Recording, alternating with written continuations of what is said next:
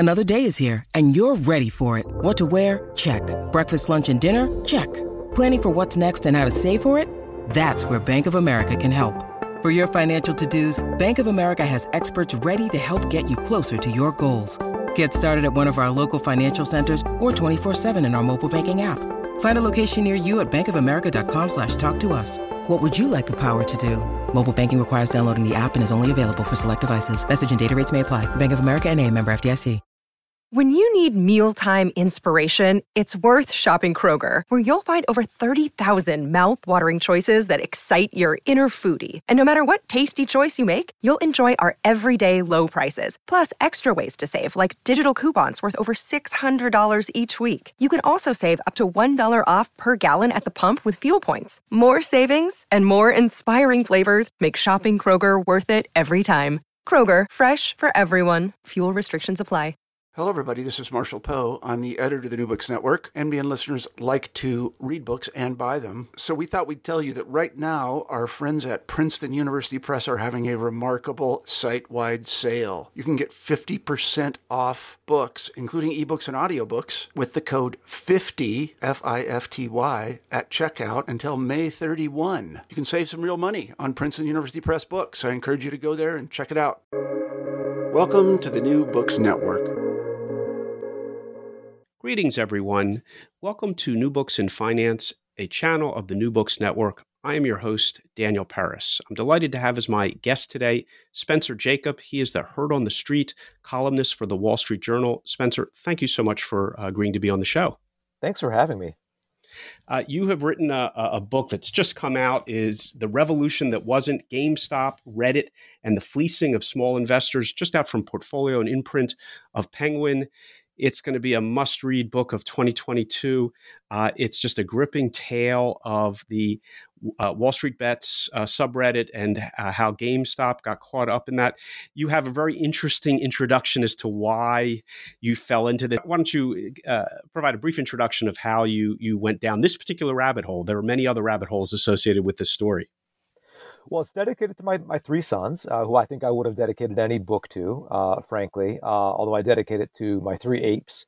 And apes, as you may or may not know, is what the members of the subreddit and just generally fans of meme stock call themselves these days, apes. And the way that I came to write it, I mean, Wall Street Bets is really at the center of the story, although it's not a story about Wall Street Bets, I have to say. And Wall Street Bets is a subreddit, one of about 100,000 subreddits that exist on Reddit, these communities where people discuss things. And it existed for some number of years. And I became aware of it about a year before the events in the story take place. You know, we sit at the Wall Street Journal, we'd see some stock go up 50%, 100%, look for news, wonder what had happened.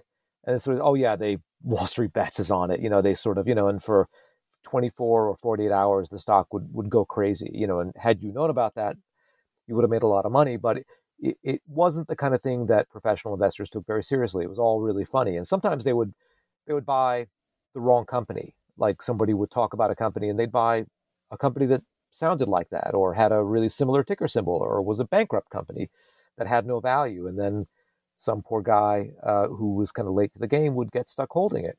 And then one morning in January of 2021, actually exactly a year before the publication date of this book, it just so happens, I was home editing a column for the Wall Street Journal. My oldest boy, who was then a college senior, came over, and he's a bright boy, but he's not super duper interested in what I'm doing at work. He was interested in other stuff, and he said, Dad, are you writing about GameStop? And no, why would I be writing about GameStop? It's like this kind of going out of business company.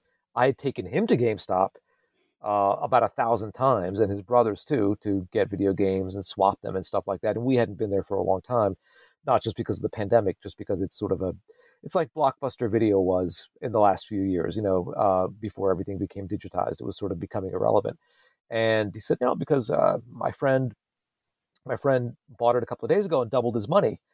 And so I look up the share price. I said, wow, that's great. It looks like they wrote about it on Wall Street Bets, but he should get out. So no, he's not going to get out. So what do you mean he's not going to get out? I mean, what does that even mean? He made money. He should sell at some point. And he said, no, he's not going to sell. And so I started reading the forum, and within probably 10 minutes, I was amazed, because what I saw was something different than anything that had happened before on the forum. And what I saw was that they were getting together to do something that really is sort of almost impossible to do these days, which is to find some people who are vulnerable in financial markets, take that information, and then legally squeeze them. And what they created was a short squeeze. They found some hedge funds that were horribly overexposed, and they said, let's get these guys. They discussed the plans out in the open. They bought as many shares and options in this stock as possible, and they sent it to the moon. And part of the reason it went to the moon is that there was this distressed purchasing by gigantic hedge funds.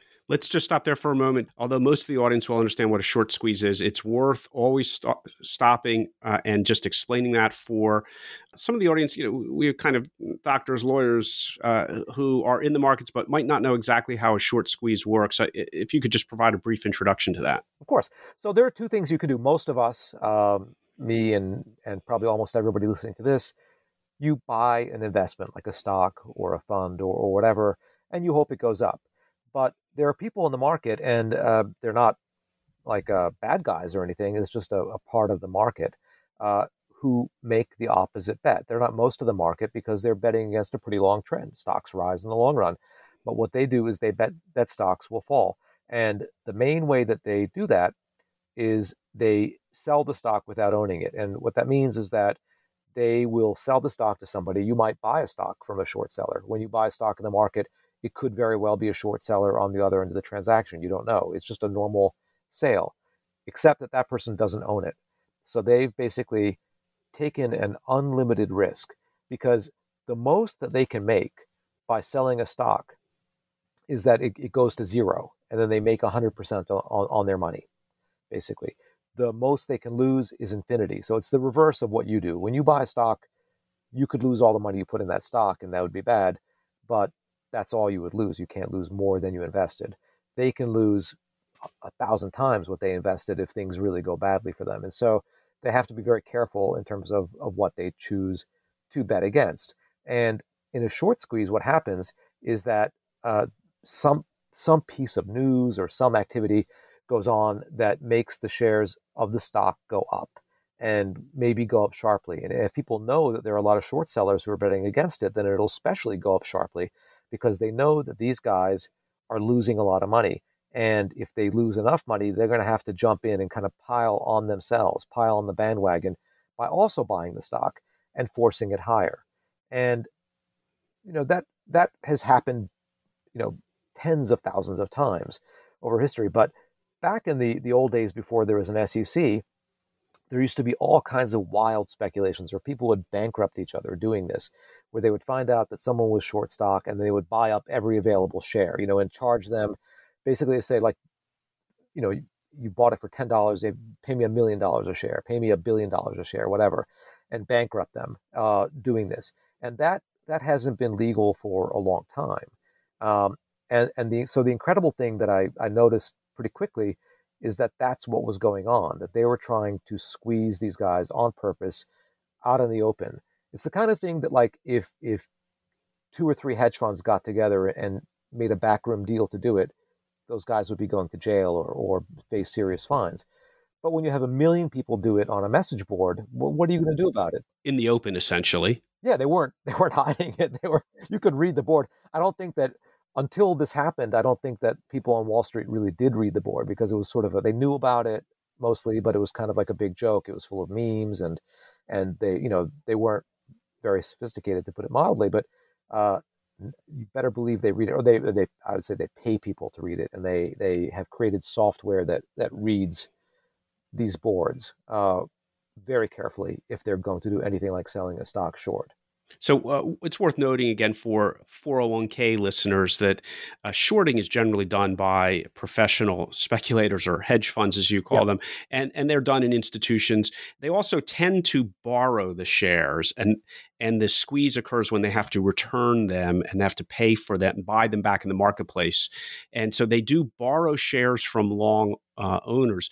To do a naked squeeze, I believe it's called a naked short squeeze, is even more dangerous. In most cases, I think these hedge funds that were involved in GameStop had been borrowing the shares. But the key element of a small company like GameStop or some other is that there aren't too many shares to borrow. So it's effectively the same thing. You really struggle in a short squeeze to meet your obligation. And if you can't meet your obligation, you're going to get a knock from on the door from the SEC. So hence the squeeze. Totally, yeah. I mean, and the one other odd feature, and that was the part of the setup to this, is that GameStop was like just a loser company. AMC was a loser company. I mean, BlackBerry, Bed Bath & Beyond, Nokia, they're all companies that were on the outs. They weren't headed for bankruptcy, but some of them were, and they all were has-beens. They were sort of companies that, like, maybe in 2001 you would have been excited about, but not 2021. And so these short sellers felt very safe shorting the companies, because what's the worst thing that can happen? Like, let's say some guy comes in and says, I'm going to buy GameStop for 20% more than it's worth. Well, they'll have a really bad day, but that's kind of it. They have so many positions that it doesn't matter. And one of the people at the center of the squeeze, it's not like all he did was sell stock short either. Gabe Plotkin, who was one of the hottest fund managers on Wall Street, maybe the hottest, had the most to lose here, because he had a fund that owned retailers and consumer companies. And so he mostly was long, in the sense that he mostly did what you and I do. He buys stocks and he holds them, and he tried to find good stocks. And that's what like a normal mutual fund manager would do. But on top of that, he said, I'm going to use some borrowed money to buy more of those. And the borrowed money that I'm going to use is the money that I raise from selling the stock that I don't actually own yet. So he's saying, because maybe Best Buy will have a bad winter season, but then GameStop will have an even worse one. And so they'll both go down, but I'll kind of be insulated from that. Or maybe everything's going to go up. There'll be just a huge rally in the entire stock market, but this good stock that I own is going to go up more than that bad stock that I'm betting against. So that's kind of his business. And so he never in a million years would have imagined this happening to him. And Gabe Plotkin, his company is called Melvin Capital, lost about $6 billion, in this period of several days that I'm describing. Instead of buying low and selling high, they sold low and were forced to buy high. The reverse. Very high. Very high indeed. Let's back up a little bit, because what I think is really good about your book is that in addition to telling the tale, the blow-by-blow account, you introduce the actors and the institutions. And a moment in the stock market, a moment of human foible can happen. But in order for what happened in January of 2021 to happen, you needed institutions, you needed a new type of brokerage, you needed the hedge funds, you needed a new form of social media, the Reddit communities. In my age and your age, it was Yahoo Finance boards, but now that does it. It's the subreddits, and all you needed a kind of a light regulatory hand. You needed a mood, a divided country, and it wasn't just. And events like a company getting into trouble and being shorted and hedge fund activity, that occurs every day. But you capture the maelstrom of all of these factors hitting at once, which is why it was on the news, and the scale got really, really large. As you said, a short, shorting a stock at 5 and having to buy it back at 7 is no big deal. And that happens all the time for what's called a long short hedge fund. But selling it at 5 and having to buy it back at 423 or whatever the peak was, that required almost a unique circumstance. And let's, I think, introduce the listeners to Robinhood, to the other players that allowed this all to happen in this moment in time. Yeah, a lot of things happened at once, and it was just really a perfect combination, a perfect storm, if you will. One thing that happened is that for years and years, commissions were getting lower and lower. You used to pay a lot to trade. Then you paid maybe $30 when discount brokers appeared. Then you paid $10 and people thought that was amazing. Then it went to $5, $6, or $7. Robinhood, it wasn't the first one to do this, but it was the first one to make it popular, came in and they did two things. They said, we're going to charge zero commissions, and we are not really a broker that has a website and an app. We're an app, and there's a broker attached to it. So what they wanted to do was have a really beautiful, really intuitive, alluring app on smartphones. They were born during the smartphone era, and they were app first. And they made this app that bears a lot of similarity to sports gambling apps, and I can discuss that more why that is. It's not a coincidence at all that it resembles sports gambling apps, and the way that it enticed you and rewarded you bears a lot of similarity to it too. And finally, in 2019, they had gained over the last few years. They had gone from this tiny minnow compared to Schwab and Fidelity and all these guys to capturing about half of all new brokerage accounts that were opened. Now, the accounts that people opened with them were really small accounts. It was like college kids with like $50 and $100. Your son, pray tell? No, my sons don't, but their friends do. Their friends almost all do. And I would say, so I have three sons. One is too young to have a brokerage account. None of them, they all have like, I've just bored them to death about just buy and hold and buy index funds and stuff like that. So that's all they do. They're like the most boring and steady of their cohort, but their friends definitely do. And they trade cryptocurrencies and they do all this stuff. And so it was lots of, mostly, not exclusively, mostly young people, mostly with not very much money, a lot less money than a Schwab customer would have, like a lot less. And finally, Schwab and Fidelity and all these big guys just had to throw in the towel and say, we're not, so many customers we're not getting because we're not offering zero. And we can do it. Doesn't matter. We can offer $0 commissions. We make money a lot of other ways. We'll bite the bullet. It's going to cost us a lot of money. But what happened is it did not cost them a lot of money. It actually made them a lot of money. And they discovered something about economics and human nature, which is that when you take the price of certain things and make them zero, then this switch goes off in people's heads. And you're like, well, it doesn't cost anything. And if it's like, going out and, I give the example of like buying snow shovels. If like snow shovels were free, you wouldn't have two snow shovels. You only need one, right? But something that's fun, you can do it as much as you want, and there's no limit really to how often you can trade. There are people who traded 10,000 times a year on Robinhood or more, and people just went crazy. Not everybody went crazy, but lots of people went crazy and began trading a lot more. Then what you had was the pandemic, and the pandemic did several things all at once. First of all, it closed down sports and sports gambling, which had become very popular with that young cohort. It sent people home and they were bored and they didn't have other activities that they normally did or their friends to see. They were in mom's basement and they had a bit of extra money because they got a stimulus check or they weren't paying rent or they got an unemployment check or just money that they were spending going out on Friday night was not being spent. They had a little bit of extra money. This is like a cohort that kind of spends money as soon as it makes it. All of a sudden they had savings. Their savings rate shot through the roof. And they started opening accounts and trading stocks. It's very easy to open. And Robinhood is not the only company in the genre, but it's the biggest one. It's the definitive one. They're Webull and eToro. But they opened a lot of accounts and they started trading a tremendous amount. And usually when something really bad happens in the stock market, people kind of freeze up and stop trading or they sell and then run away. But the opposite happened here. And you'll recall that the stock market had this rapid plunge, the biggest, most rapid plunge into a bear market from a bull market, from an all-time peak ever. And then it had the fastest rebound ever by an order of magnitude when all the stimulus came in and, the Fed started buying everything, that wasn't nailed down. And so the market was incredibly volatile. And because people on Robinhood, in that today, it's easy enough to bet against stocks as it is to bet on stocks.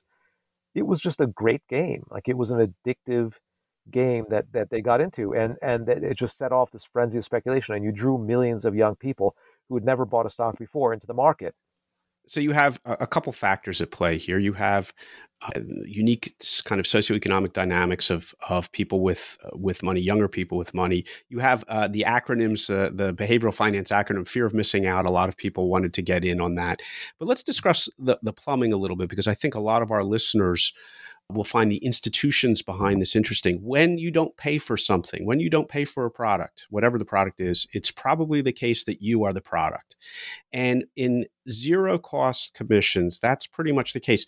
How does Robinhood or any other not the zero offerings of larger brokerages, which, as you say, have other ways of making money, but in a dedicated zero commission so-called brokerage, it's really a front for a brokerage, because as you point out, it's not a brokerage itself, but how is the money being made? How can they afford the fancy web developers if they're not charging anything for the service? And of course, that's a trick question. It turns out the orders themselves are the product.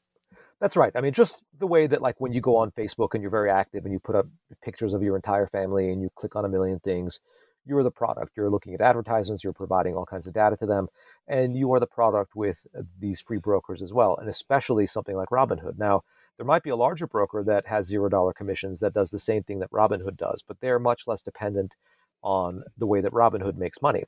Robinhood has customers, their median customer has $241 in their account.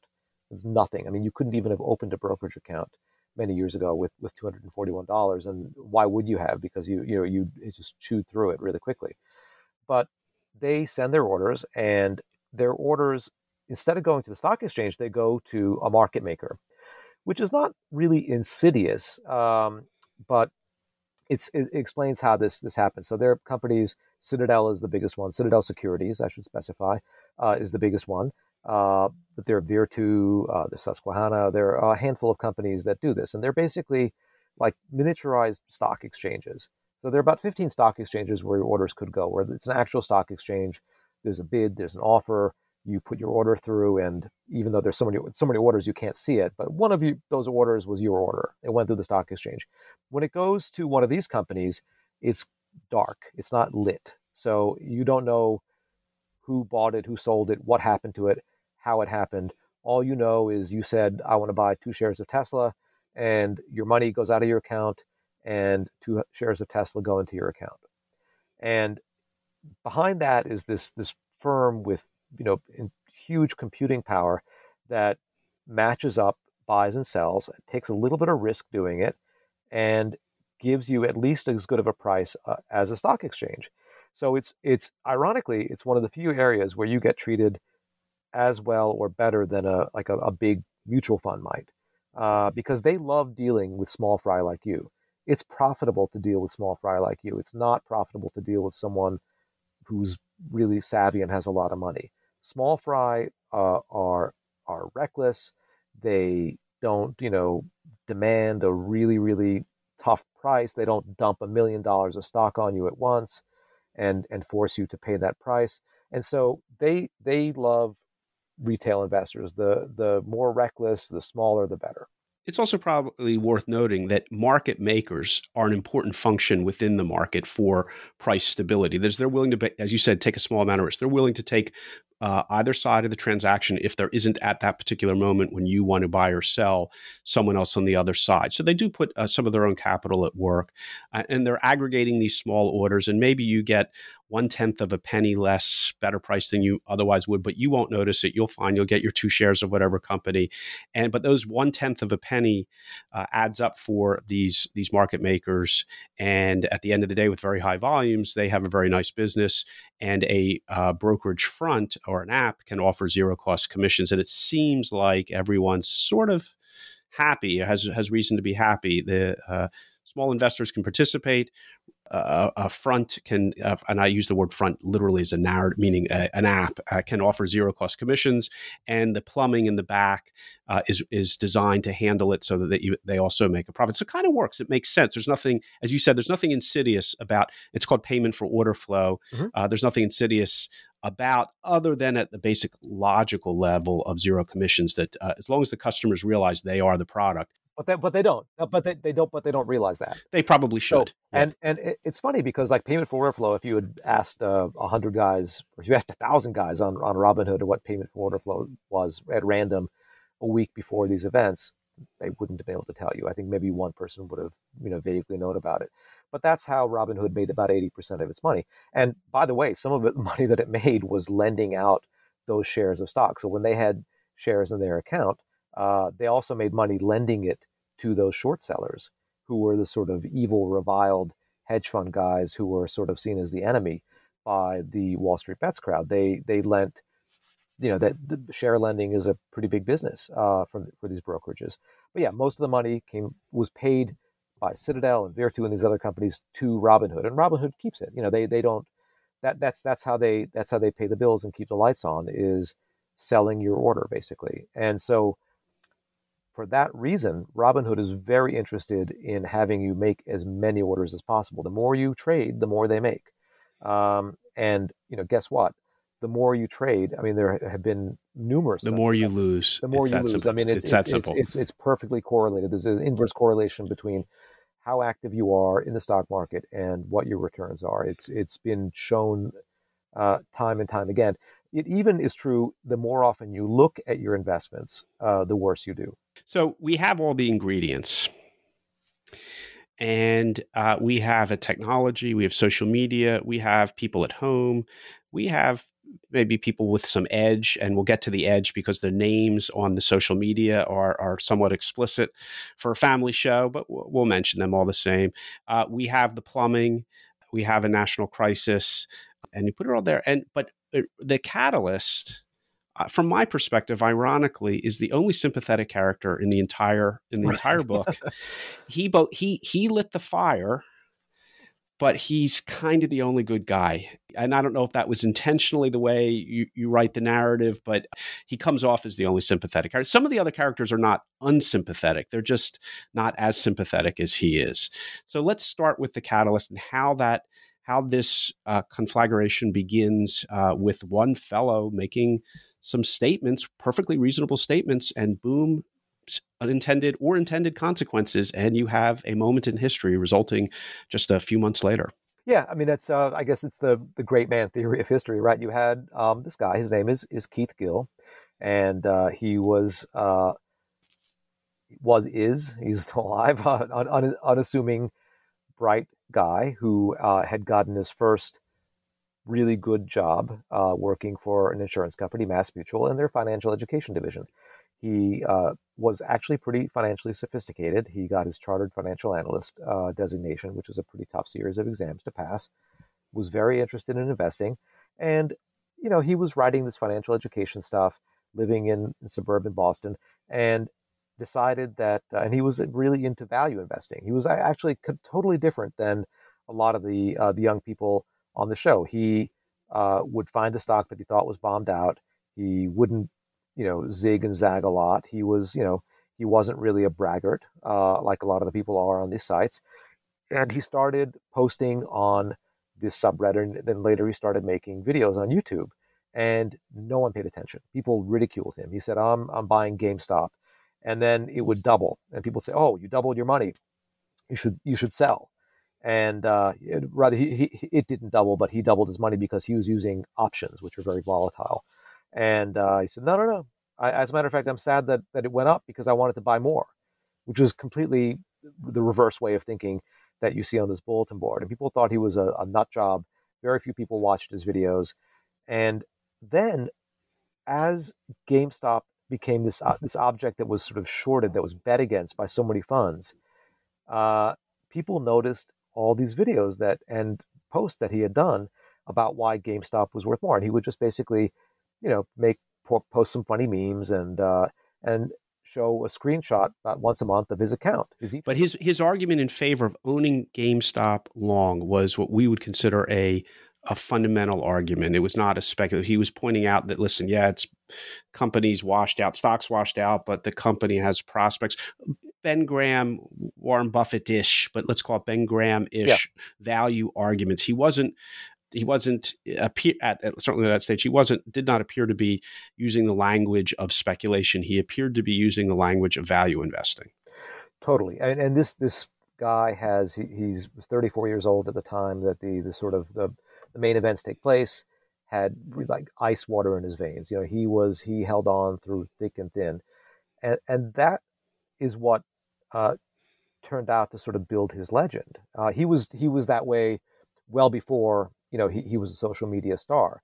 He had maybe 20 people listening to his videos at a time, or not even. And I don't think they listened to the whole thing because some of them went on for 4 hours, and he went into a lot of detail that might have been over the heads of the viewers, frankly. And he just would ramble on, and it was like, just gesticulating, and he loved it. But he wasn't sure that he was right. He was just confident that he was right, which is what a value investor does. And he just made a really big concentrated bet and never wavered. And then he started to get an inkling that, like, in addition to my thesis, there might be a possible short squeeze, because there were signs when all these people dove into the market that could happen. And the level of short interest in GameStop specifically was so high that it was more than the actual value of the shares outstanding. So the bets, so basically some of the stock was borrowed, sold, and then the people who bought that stock lent it out again. So it was borrowed again. So you get a situation where, and the book covers some of the numbers, and you don't have to be a quantitative person to understand that 150% of the shares are out short. You can't kind of that's a problem. Mathematically, that's not going to end well. But if you borrow short, buy, and then over and over again, you can get to that situation. Often it's a case for larger companies. 50% outstanding is a big deal if they're short, 80%, whatever. But 150, it's the first time I'd ever seen that before. Yeah, it almost never has happened. It's one of the highest ever. And the reason these guys felt so confident is, like, it's GameStop. I mean, who cares, right? I mean, who's going to what's going to happen? What could go wrong? And also, 2020 was a terrible year for short sellers. As a matter of fact, it was a terrible few years for short sellers. It was probably the most loss-making year in history, maybe with the exception of this year, in the history of short selling, because so many stocks that were just dumb stocks, for lack of a better word, went up. Kind of, somebody would say, I'm going to make a hydrogen truck, and then that truck company would be worth more than like two of the biggest truck companies in the world. And you bet against it and they go up some more. I mean, it just, nothing made sense. Tesla was probably the stock on which they lost the most by far. And so, short sellers, exactly. Yeah. And so it's not like they were in fine fettle when this episode begins, but then they looked at something like, GameStop. What's going to happen? No one cares about GameStop. They're not going to invent the hydrogen, garbage truck. It's GameStop. They're slowly going out of business, and maybe they'll catch a break and hang on another year or two, but GameStop is dead. Put a fork in it. So that's why they were so confident, and they were overconfident. It was hubris. And then there's one last element to the fire, or igniting the fire, the catalyst, and it's almost politics, and it's sort of sticking it to the man. And this feeds into the title of your book, The Revolution, and spoiler, the title of the book is The Revolution That Wasn't. So it didn't quite work out the way the revolutionaries were thinking, but the subreddit boards became a platform for arguing against the man. Right. And then this all became concentrated in the case of this particular security. So you have one very, very smart, dedicated value investor on a platform which is filled with very energetic young people with a chip, maybe, on their shoulders, who knows? And what was the difference between 1 week and the next week when, it's people are talking about this, but the shares are, I don't know, $5 or $10. So people are losing or making a little bit of money. And within a period of days, it goes up to a couple $100. How did that play out? And what was the catalyst for those sharp movements? Well, really, in late 2020, you had more and more talk of the potential for a short squeeze. And that was when, if you were Gabe Plotkin or any of these other people, you should have taken notice. And, they did take some notice, but they didn't take it seriously, that their names were appearing on social media. Why would somebody on social media on this site where small investors, be mentioning their name? But they just didn't take it seriously. But they should have, because the number of mentions of these stocks was going up and up and up. And, it was the thing about social media today, which is different than the Yahoo Finance message boards that we were talking about at the beginning of the show, which is that they're far more powerful. And so I hate to say that this time is different, because that's like they say the four most dangerous words in investing. This time is never different. The psychology of markets is always the same. And that's true, but the underlying conditions are different in the sense that the technologies that exist, we don't read a ticker tape anymore.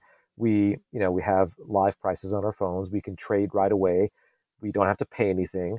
We can get together with people. And what kind of messages do we see when we go on social media? Well, this guy, Keith Gill, Roaring Kitty, and he has one more name that's not a PG rated, but Deep Effing Value, which was his pseudonym on Reddit. He was anonymous until the events were kind of winding down. All of a sudden rose to the top. So if you were to go on this site, the first thing that you would see every day when this was going on was just a screenshot of his account statement. Once a day, he'd put a screenshot of his account statement. People were like, he's not selling. If he's not selling, I'm not selling. This guy has, the hugest balls ever. I'm going to buy, I'm going to pile in. And so you basically had a stampede into the shares. And there was resentment against the man. And the man is, in their mind was hedge funds, Wall Street types. There were rich people. It wasn't all rich people, because there's some rich people they like. Elon Musk, they liked a lot. They do like a lot. And there are some wealthy people and there are influencers who they like a lot. But specifically, Wall Street guys in suits with a lot of money, they resented, probably because some of their earliest memories or their earliest financial experiences, probably through their parents, was all the negativity around the financial crisis, and they blame quote unquote fat cats on Wall Street. And it's stunning, the difference again between generations. It would never occur to me or to you to put our brokerage statement, and you and I can't do it because it's illegal for us to do it, but to put our brokerage statement on a computer for everyone to see, even though probably parts of it were blacked out, still, I would never have come up with that. And it's only something of a different generation to do that. So really just a completely striking different approach. And this builds on it. And we have a Tulip Mania, we have South Sea Bonds, we have Mississippi Company. Once it begins, those are all references to much older bubbles. As most of my audience knows, I spend a lot of time in financial history. And once it builds, it just builds on itself. And that appears to have been the case here. The short squeeze becomes dramatic. And once it's known as a short squeeze, then there's even more kind of motivation to do so. The problem is, and again, this is in the subtitle of your book and the second half of your book, the fleecing of small investors, the people who are driving this price up, sticking it to the short sellers, but the short sellers are going to be fine. They lost billions of dollars, but they're still going to be fine. The problem is that a lot of these smaller investors were buying shares or buying options they're going to be stuck with the shares of a company that's maybe not in great shape at a very high price. And it worked for getting the man. It wasn't clear, and this is what your book ends on. We're not at the end, but it spends the second half of, is that a lot of people who were doing this ended up making a really bad investment decision. And that's the important part of this is the man did not get put in his place, and the small investors really were the ones who suffered more, frankly. Yeah, I mean, let's look at what happened. You had some people who were doing it who say, I don't care about the money. I just wanted to make a statement. I wanted to join this movement. And you had other people who did it, I would say the majority, who did it purely for the money. And, they both lost, really. And it's sad because the people who wanted to stick it to the man, well, who's the man? Wall Street writ large really likes it. It really likes it when you have a lot of people who think they figured something clever out and go and pour their money into Wall Street and think they can beat it or think they can outfox Wall Street. Those are the best times for Wall Street. Those are whether you go the late 1920s, the late 1990s, any bullish period and the current period, as much as any of those. And you have a bunch of people who and who could be very smart people. I'm not saying that they're dumb. As a matter of fact, smarter people tend to make bigger financial errors than people who are not that smart, because the people who are not that smart know they're not that smart. They don't they're intimidated by it. People who are smart in one area of life think that they can translate the general smarts into that area. And then in this case, there was a ton of peer reinforcement. There's a ton of social proof in terms of seeing people who claimed to have made a lot of money or did make a lot of money and posted statements of, showing how much money they'd made. And there was just this whole sort of, let's join something, let's be part of something. And Wall Street got rich off of this. Wall Street was getting rich before, and it really got rich during this time and continued for months after from this frenzy of activity. And it's a zero-sum game in the sense that the dollar that you lose doesn't go to money heaven; it goes into someone's pocket somewhere. And in all likelihood, it went either into the pocket of some firm on Wall Street or an executive. The executives of these companies were very cynical. They cashed out as much as possible. Some continue to cash out even as we're speaking, even in the days before this podcast was recorded. They basically took full advantage. They weren't all allowed to sell their stock immediately. If they were, they sold it. If they weren't, they held on and tried to kind of keep things going and keep the temperature elevated in those stocks for a good long time so they could get out with tens of millions of dollars in profits that they didn't earn. These guys were running bad companies. It's not necessarily their fault, but they certainly didn't. It wasn't anything smart that they did. They just happened to be sitting in the right place at the right time. They're already rich, and they made a lot of money. And these young people are not rich, and a lot of them lost money. And by the way, these young people, even if let's say someone goes in and they made $5,000 off of this, and it was easy. Well, you know what? Like, success is the worst teacher. If you go in and the first thing you do in the stock market is you go in and you make a bundle, you're going to lose that money. It's just like if you walk into a casino and you beat the blackjack dealer, you're going to be very, very confident in yourself, very full of it. Go out, big night of the town, come back the next day, and probably lose it and lose more. And then there are people who lost money, and the worst thing isn't, let's say, losing a few $1,000s when you're in your 20s, although it is very costly. The worst thing is saying, wow, Wall Street is crooked. Wall Street is rigged.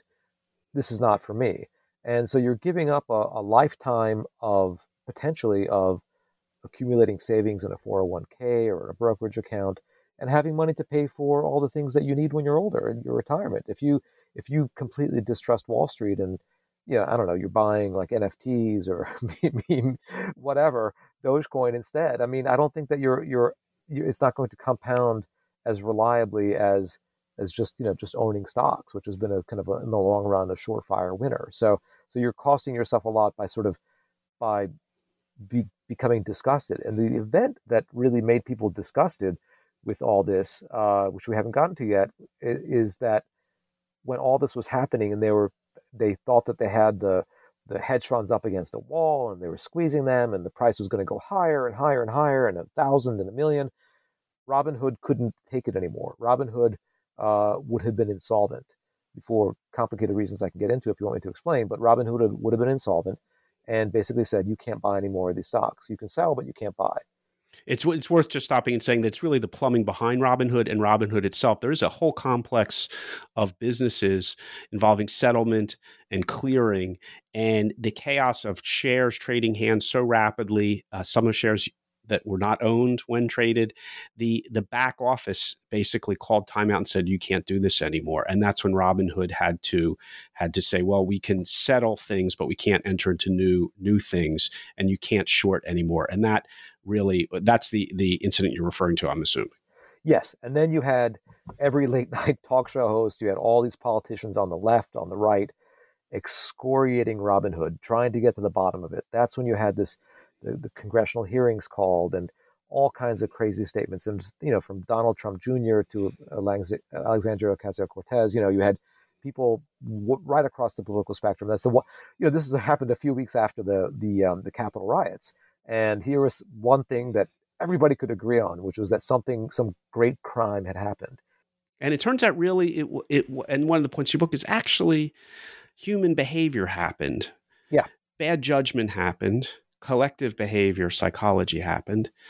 But nary a crime, nothing, maybe some minor, issues, but really there was nothing to, I recall that we're not going to call him our hero, but the main character, the governor of Massachusetts, tried to pin something on him. It didn't stick because the guy didn't do anything wrong. No. And the market makers were just doing what they were doing. The settlement companies were just doing what they're settling. The payment for order flow is legal.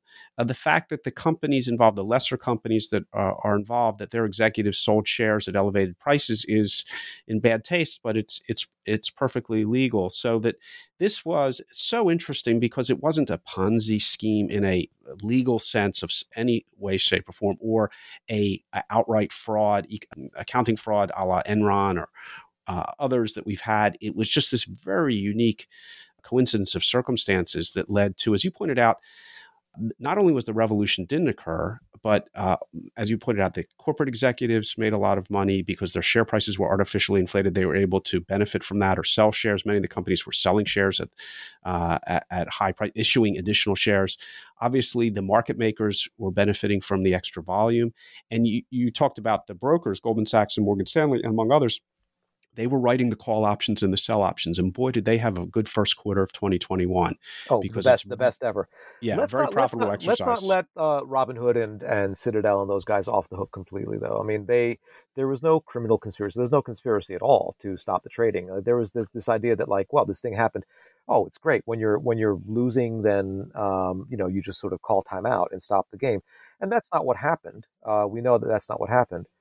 So, I mean, that's the kind of frustrating thing for me is that even today, let's say if I write an article about it for the Wall Street Journal or say something about it, you get like a dozen strangers on your Twitter feed, whatever, saying, hey, who are you working for? These guys stole from us. And, they didn't. But what they do, and this is like the American way of capitalism, is they lobby very hard, and they have very slick PR people, and they want to keep the status quo going.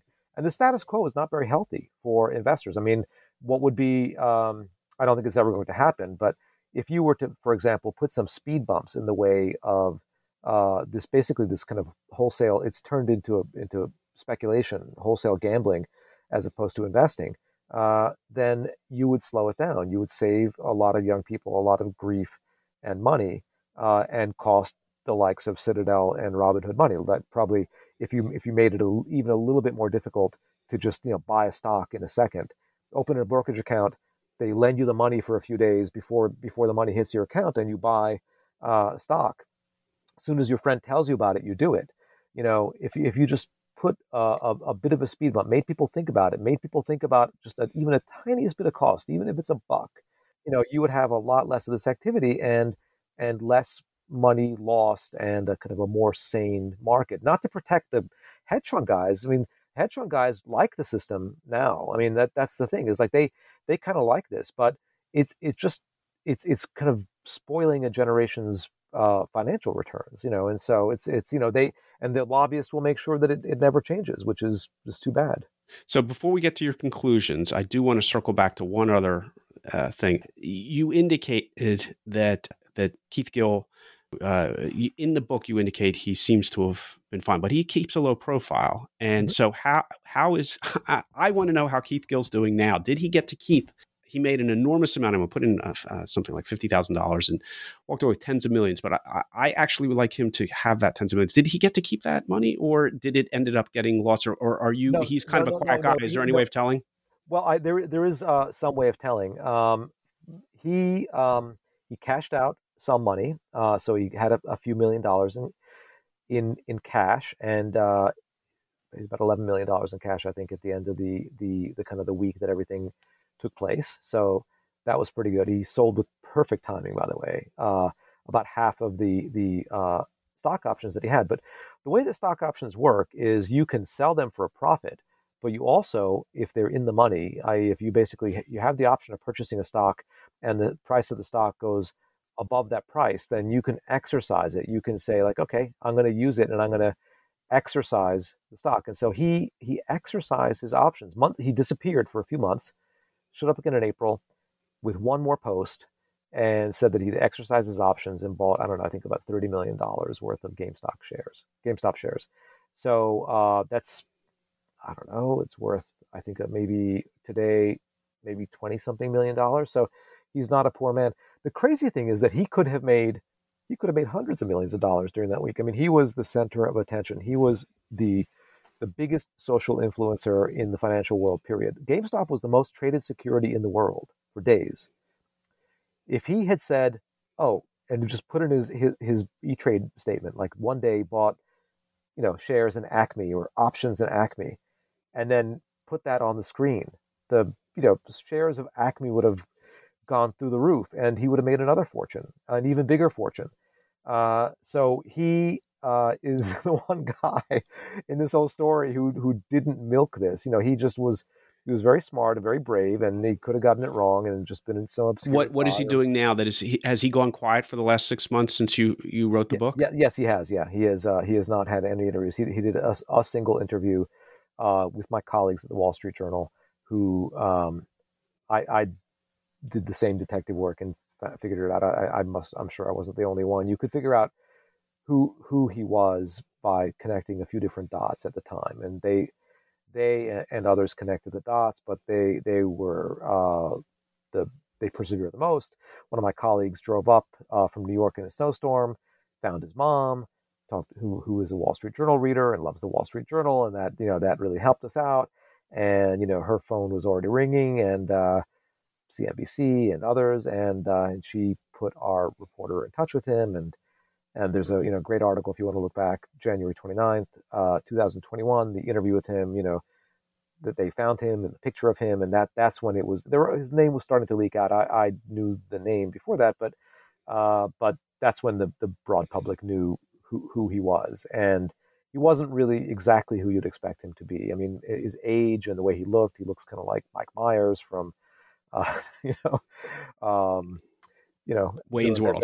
Wayne's World, but it's but so in a lot of ways he was different, superficially the same. He sat in this gaming chair and drinking beer and gesticulating and all this stuff, and you already knew what he looked like, but you didn't know anything about him, and the stuff about him was not at all what you would have guessed, but now it all makes sense now that you think about it. Any linkage? I know you referenced it in your book to Michael Burry and from the Big Short. They seem to have some things in common. That's right. So he was one of the early people to notice the value in this stock. There were a couple of other value investors lurking around, and the summer that he showed up, which is the summer of 2019, on the social media scene, Michael Burry swept in. Michael Burry is a very well-known name, of course. Christian Bale played him in The Big Short, and that's probably the movie probably made him more famous than the book even.